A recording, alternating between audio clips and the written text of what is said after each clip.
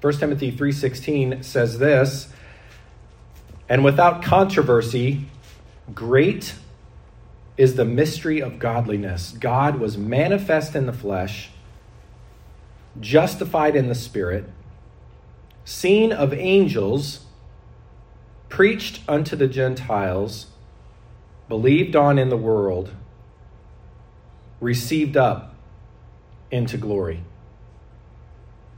We're going to continue the topic, add to your faith godliness. We're going to look at the foundation of godliness, the pursuit of godliness, and how to soak up godliness. Those are the 3 points we're going to look at today. We'll look at a few passages of Scripture to help us understand this. Let's go ahead and ask the Lord to bless this time together in His Word. Father, we pray in the name of Jesus Christ that you would bless now as we come before you and come before your Word. Lord, we're thankful for an opportunity to worship you in song. Lord, we pray that you would bless our time now as we worship you in hearing your word being preached and taught. Please help me. Father, forgive me for sin. Lord, I pray that you would empty me of self. And Lord, I pray you'd fill me with your Spirit. Lord, my goal is not to do a good job, but Father, my goal is for you to use me so that your word may be understood and it can be applied in our lives. God, we need to understand this topic of godliness, and we need to apply this truth to our lives. Please help us. Father, if there's someone here today who has never yet placed their faith and trust in you for salvation, perhaps they're still depending on their perspective that they're a good person. Lord, I pray that you would help them to see the truth of your word and they would trust Christ as their Savior. Thank you for your goodness. In Jesus' name I pray. Amen. There's really no better question than what is true godliness. It is the question we as human beings have been asking for generation, because in asking this question, what is godliness and how do I know what godliness is, we're answering these questions. How do I know if I'm a good person? How do I know if I'm living a good life? What is true goodness? Now, there are some things we would agree on that are good things, but around the world, there's a lot of disagreement between what is good. What is true religion? What is piety? What is reverence? Is reverence supposed to be a part of our life as a Christian? What should I reverence or hold in the highest respect? Should I reverence my parents and respect them more than I respect God? And then what does respecting God look like as a Christian? What should my worship look like? It begins here on the foundation of godliness in 1 Timothy 3. And let's back up to verse number 14. It says, "These things write I unto thee, hoping to come unto thee shortly. But if I tarry long, that thou mayest know how thou oughtest to behave thyself in the house of God." So remember, when we look at the books of 1 Timothy, 2 Timothy, Titus, these are known as pastoral books. So these men, Timothy and Titus, were being trained by the Apostle Paul to be pastors. So these books of the Bible are kind of like his instruction manual on how to be pastor. And he is leaving him in Ephesus in order to take over this church and to pastor this church. So he's teaching him. In verse number 3, it goes through the qualifications of a pastor, the qualifications of a deacon. And then in verse number 14, it jumps to, I may not be there right away, so you need to know how to behave yourself and teach how to behave yourself in the house of God, it says, which is the church of the living God. Now, we need to understand when we're talking about godliness, we'll come to the foundation of godliness, which is Christ, in just a moment. But when he's talking about Christ, it has an effect on how we conduct ourselves in the church. We should conduct ourselves with the heart of godliness, the heart of reverence, the heart of respect for God. When we come to church, we should be looking not primarily to respect one another, But first, from our heart, we need to respect God, right?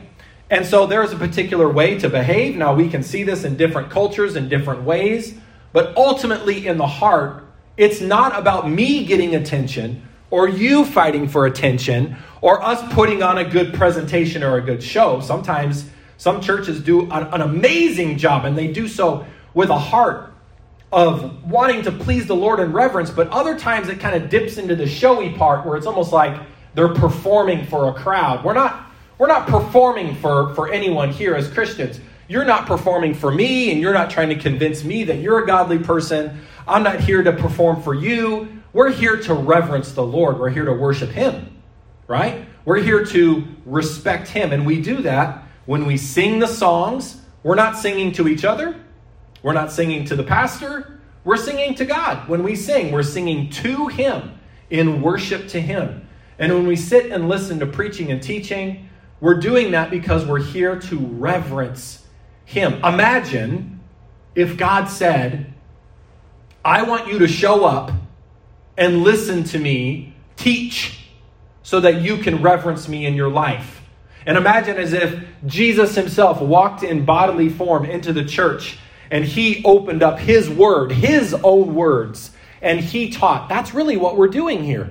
Every time we come to church we're coming here with an open heart as students and as worshipers so that we can learn the word of Christ, and not just in a way of gaining knowledge, not just in a way of gaining more instruction, but really the heart of every Christian when we come to church, the heart of reverence, the heart of godliness, is we need to inside be listening for God to speak to us personally.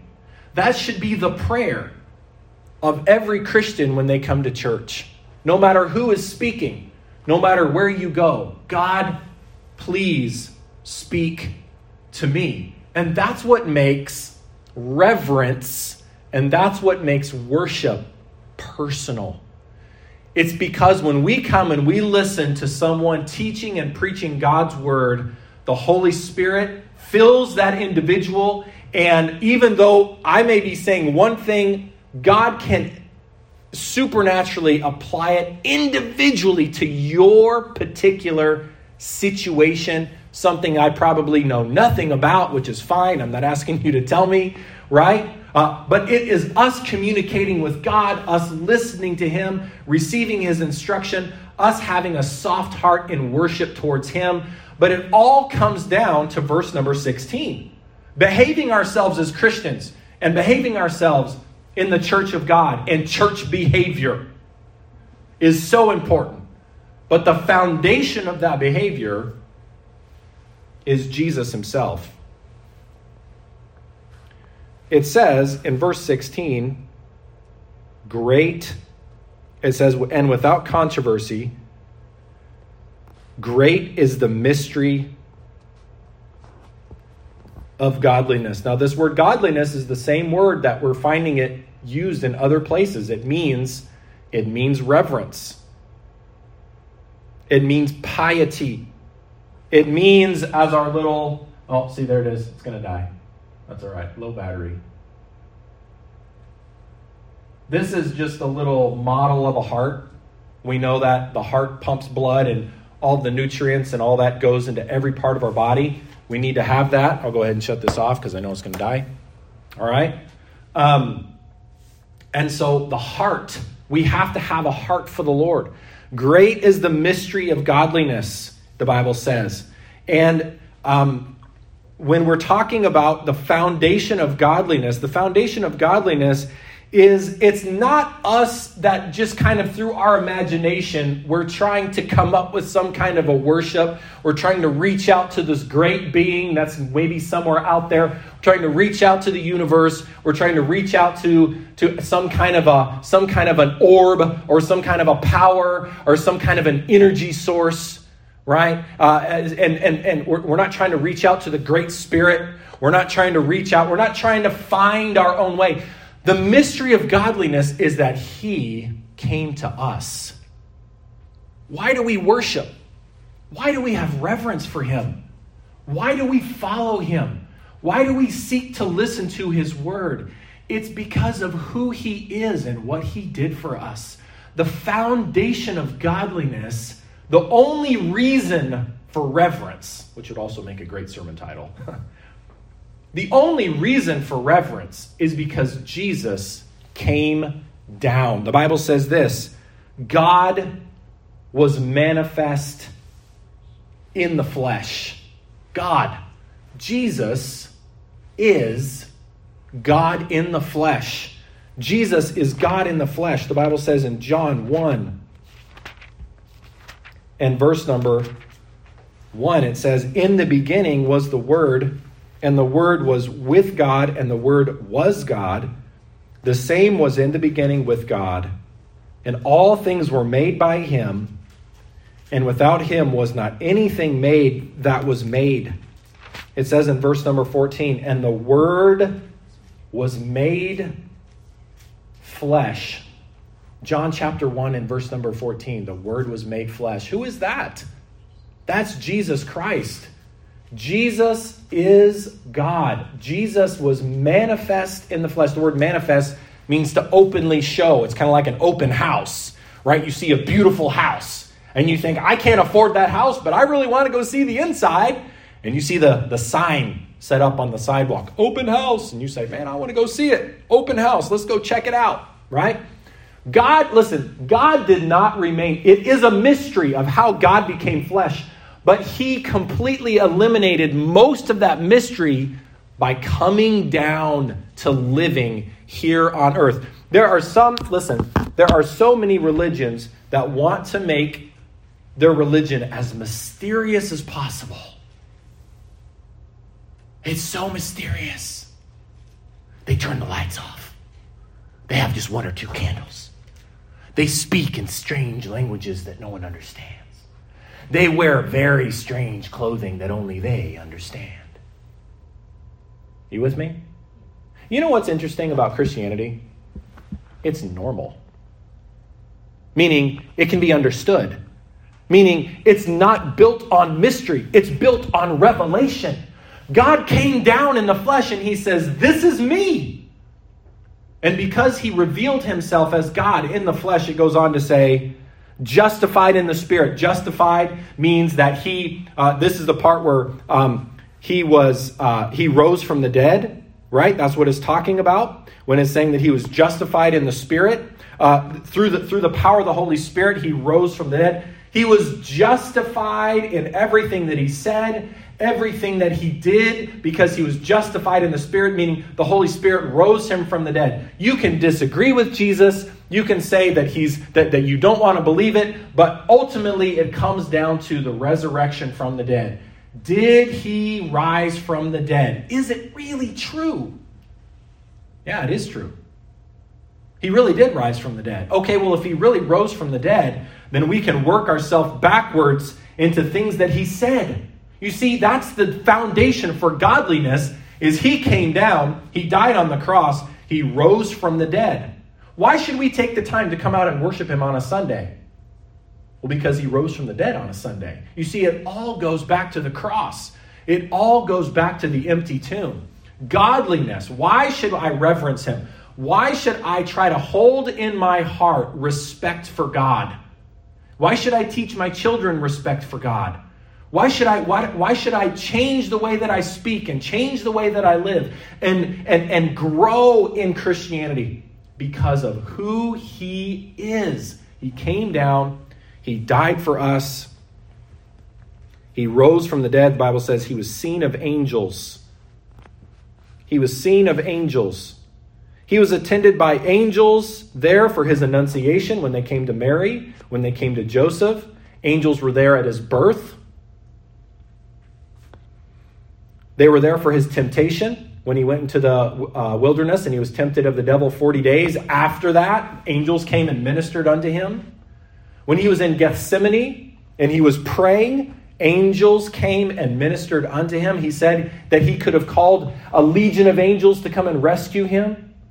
The angels worship Jesus. The angels were there when he rose from the dead. You see, there are supernatural attendants that were testimony to the fact that Jesus is who he said he was. It's not just a guy in history saying, oh yeah, I'm God, and then he somehow eventually got crucified, and then a bunch of people later on decided to make this big story about it. No.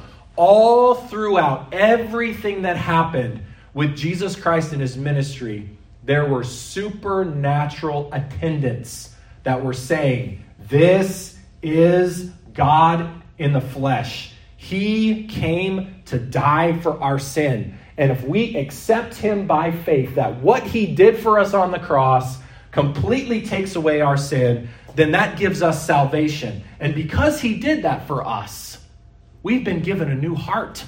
The Bible says you must be born again. And when we trust Christ for our salvation, he gives us a new set of desires. And that desire is to please God. And when we follow that desire, it results in godliness. It results in a godly life, a life that is reverent. Most people just want to reverence themselves. Most people just want to set themselves up and say, well, yeah, I can't believe that you offended me, and I have rights, and I want to do this, and I want to do that, and don't ever tell me I'm wrong.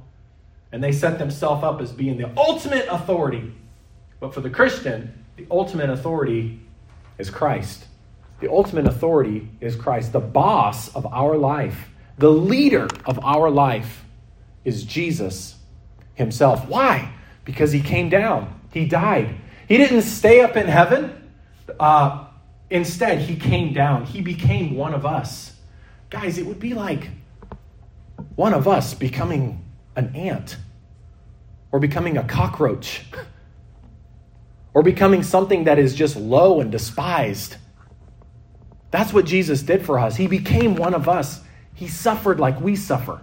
Why should we worship him? Why should we reverence him? Why should we listen to him? Why should we follow him? Listen, not because pastor says so, and as important as mothers are, not because mother says so, and as important as fathers are, not because father says so, and as important as churches are, not because church says so, and as important as governments are, not because government says so in some places, but it's because Jesus himself died for us. He saved us, and that's why we reverence him. That's why we follow him. Great is the mystery of godliness. It says here, preached unto the Gentiles. It wasn't just for one people group. It wasn't just for one ethnicity. It wasn't just for one time frame. It was for all people everywhere. Great is the mystery of godliness. Believed on in the world, received up into glory. That's the foundation for godliness. Now let's look at the priority of godliness. Turn the page in your Bible. I'm turning my page to chapter 4, 1 Timothy chapter 4. 1 Timothy chapter number 4.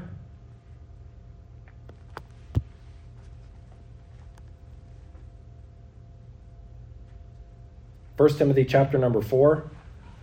Because Christ came down and he died for us and he offers us salvation, it is a spiritual life inside of us, and we connect with God. It's not external pressure. It's not from the outside. It's not culture pressuring us. Listen, if we're trying to follow Christ, if we're trying to do things because we feel pressure from the outside, as in, well, I'm doing it because that person, and they won't see me at church, or they want me to go, and if I don't, then they'll give me a hard time, and I don't want them to give me a hard time. That's not reverence. Reverence is between you and God. Reverence is you growing in your faith to the Lord.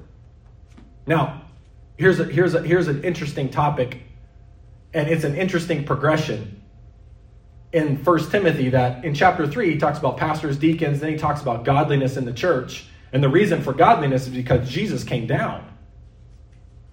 Listen, godliness is not trying to connect with a God who doesn't know what we're going through. I'm not reverent because I'm trying to get his attention way up there. No. He's inside of us if you've trusted Christ as your Savior. Now he's going to talk. He's going to switch. He's going to kind of talk a little bit about who's godliness for?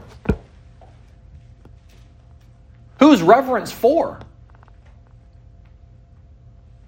Sometimes we can get this idea that being religious or being reverent, that's for old people. Right? What are young people told to do nowadays? And by the way, this is in every culture, most cultures, and young people. Well, I've heard so many times, well, when I was young, I was kind of wild and I kind of did some things, and then around 30, around 40, kind of got a little serious with life and, then it started.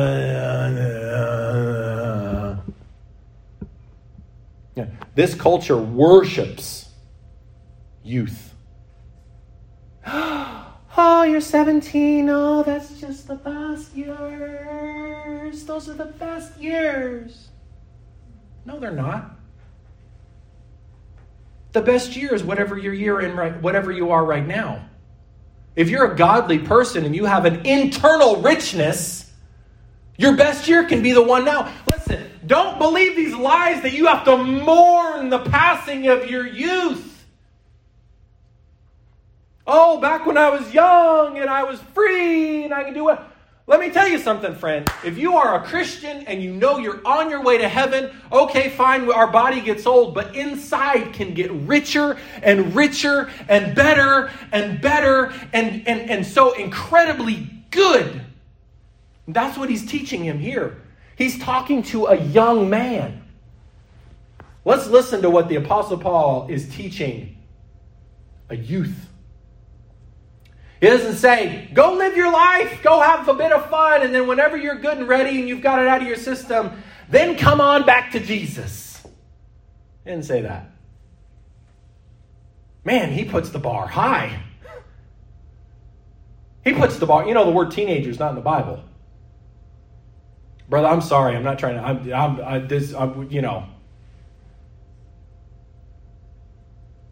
I need this. People tell me all the time, oh, brother, you're young. I'm 39. Oh, you're young. Older pastors. Oh, you're young. We like to hear that, don't we? We all like to hear that.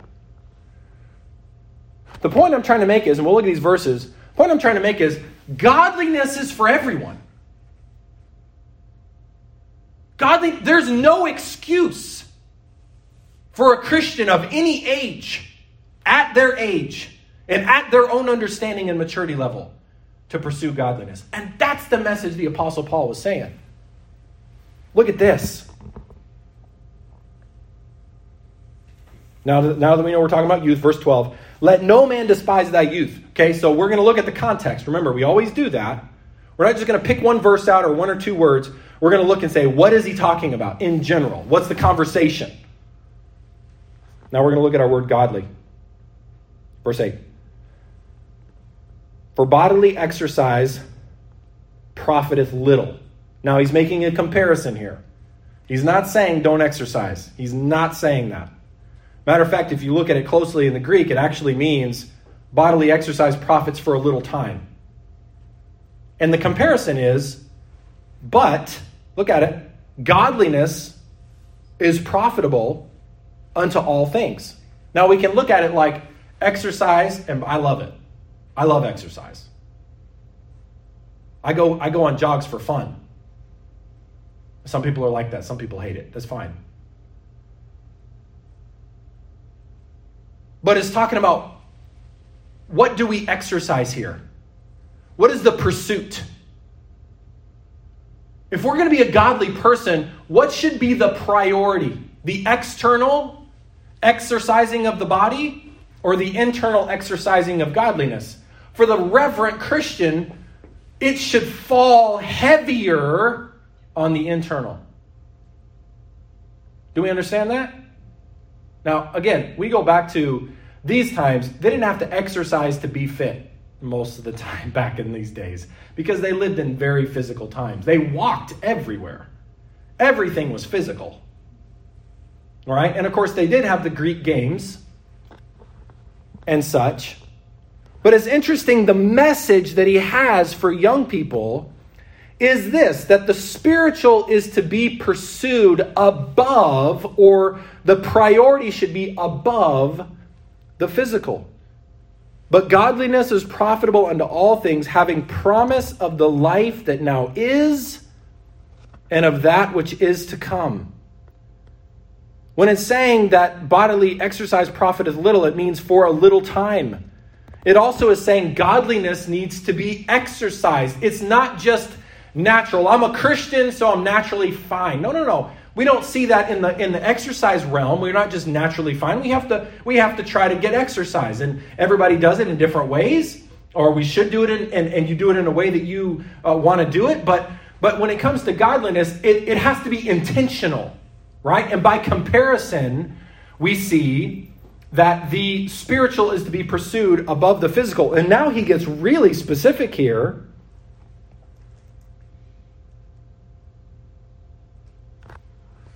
And he talks about how, number one, eternity should be the focus, not immediate pleasure for yourself. He says in verse number 8, godliness is profitable unto all things, having promise of the life that now is. So that means if I pursue reverence and godliness, it is very profitable for this life right now. It's good for me right now to have that rich, internal, spiritual life with me and God. That's so important. It's so important to pursue that life where it's personal between me and God. And it says, and of that which is to come. Eternity should be the focus, not immediate pleasure for yourself.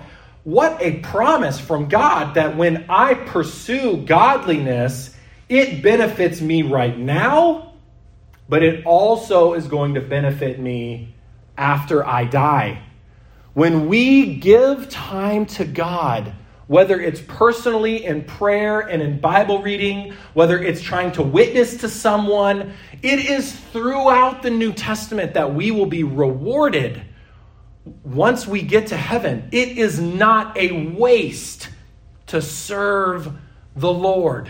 It is not a waste. As a matter of fact, by comparison here, he's saying physical exercise does benefit, but it only benefits for a little while by comparison to exercising godliness. It is a massive benefit now and also when we die. You know, there are people that are absolutely struggling because inside they struggle to find purpose for their life. And some people pour all of that intention and purpose into a physical pursuit. And there's nothing wrong with that. Pour it into a physical pursuit. But what happens when you're no longer physically able to pursue that?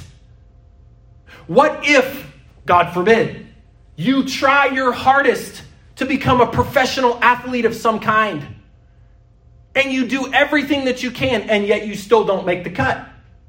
You still don't make it into the pros. Here's the thing about godliness.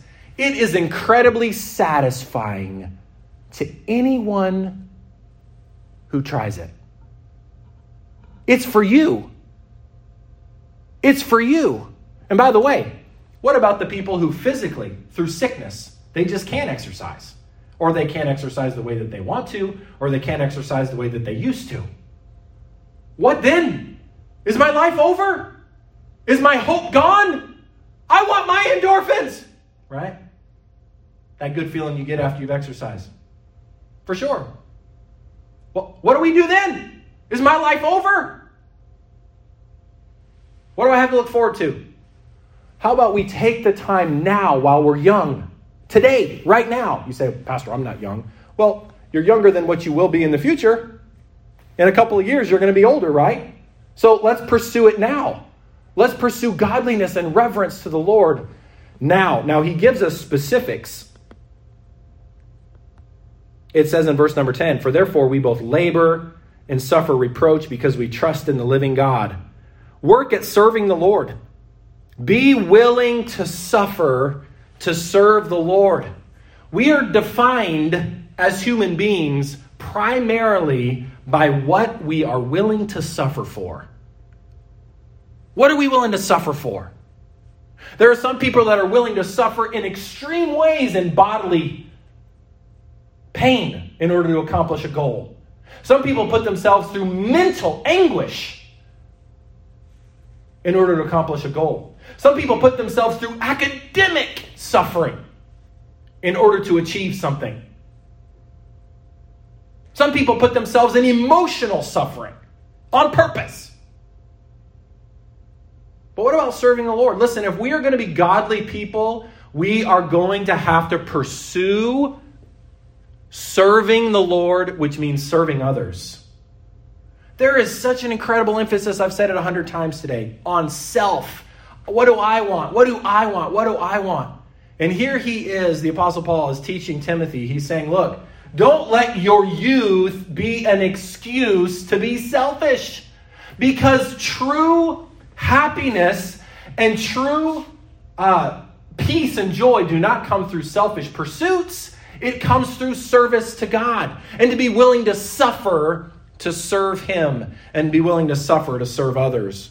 Godliness is growing in the heart of a Christian who is willing to labor and suffer in service for the Lord. Timothy was a youthful man who was expected to serve the Lord, to be an example to the older believers. Look at this verse. Look at verse 12. Let no man despise thy youth, but be thou an example of the believers. Pastor, what should I do? I'm a Christian. I'm a Christian young person. I'm a Christian person in my particular age, whatever age you may be. Again, we're all younger to somebody, right? In this particular case, Timothy was younger than Paul, so he's calling him a youth. He's calling him a young person. In our age right now, what should we pursue? We should pursue serving the Lord, serving others, and being an example. Godliness means I am going to be an example for other people to follow. Not just an example in all of these other things, but specifically an example. And then he gives a quick list. Be an example of the believers in word. I am going to be a Christian example in my speech. I'm going to be a Christian example in my speech. When I say something, when I the word choices that I use, there ought to be a difference between the words that we choose and the word choices of unbelievers. There is a difference in the way a godly Christian speaks and the way an ungodly person speaks. An example in word and conversation, that means lifestyle. I'm going to be an example in my lifestyle. Does my lifestyle show that I reverence the Lord? Or does it show that I reverence myself? Or show that I reverence something else? If we want to find purpose in life, we ought to say, I'm going to internalize the message of Christ. I'm going to make it so that it's between me and God. I'm going to allow God's grace to teach me how He wants me to speak to other people. I'm going to be an example of that. I'm going to be an example of lifestyle, of Christian lifestyle. I'm going to be an example of Christian charity. It says the next word in charity, or an agape love. I'm going to be an example, it says, in spirit, in faith, in purity. My goodness, we need to hear this message these days. The world tells us purity is silliness. Go out and experiment. Go out and have fun. Go out and just do whatever. Hey, choose the safe option. Don't suppress yourself. Just go do your thing. Don't worry. This is the time of life where you can go and experiment and have a lot of fun. And yet here we find for the Christian young person, or for the Christian in general, we ought to be an example of purity. There is great, incredible satisfaction and purpose in knowing I am honoring my God through purity. I'm honoring my God through faith. I'm honoring my God through my lifestyle. That is extremely satisfying for the Christian. For the non-Christian, it doesn't make sense. For the non-Christian, they think it's foolish. For the non-Christian, they think it's a complete waste. For the non-Christian, they say, why would you do that? But for the Christian, these words and these challenges. Listen, we do not need Christians where the challenge for living Christianity, where it's so incredibly low. We need to say, I want to do exactly what God's word says. I want to meet the challenge. Going back to bodily exercise, man, there's so many challenges out there that people can do. You can sign up for almost any kind of physical challenge you can think of. And some of them, it's like, why would you do that? Why would you challenge yourself in your way? And people are like, I don't know, I just wanted to challenge myself. I wanted to see what I was capable of. Well, how about we apply that same logic to the Christian life? Let's challenge ourselves to be a reverent and godly Christian. It says here, verse 13, till I come, give attendance to reading, to exhortation, to doctrine.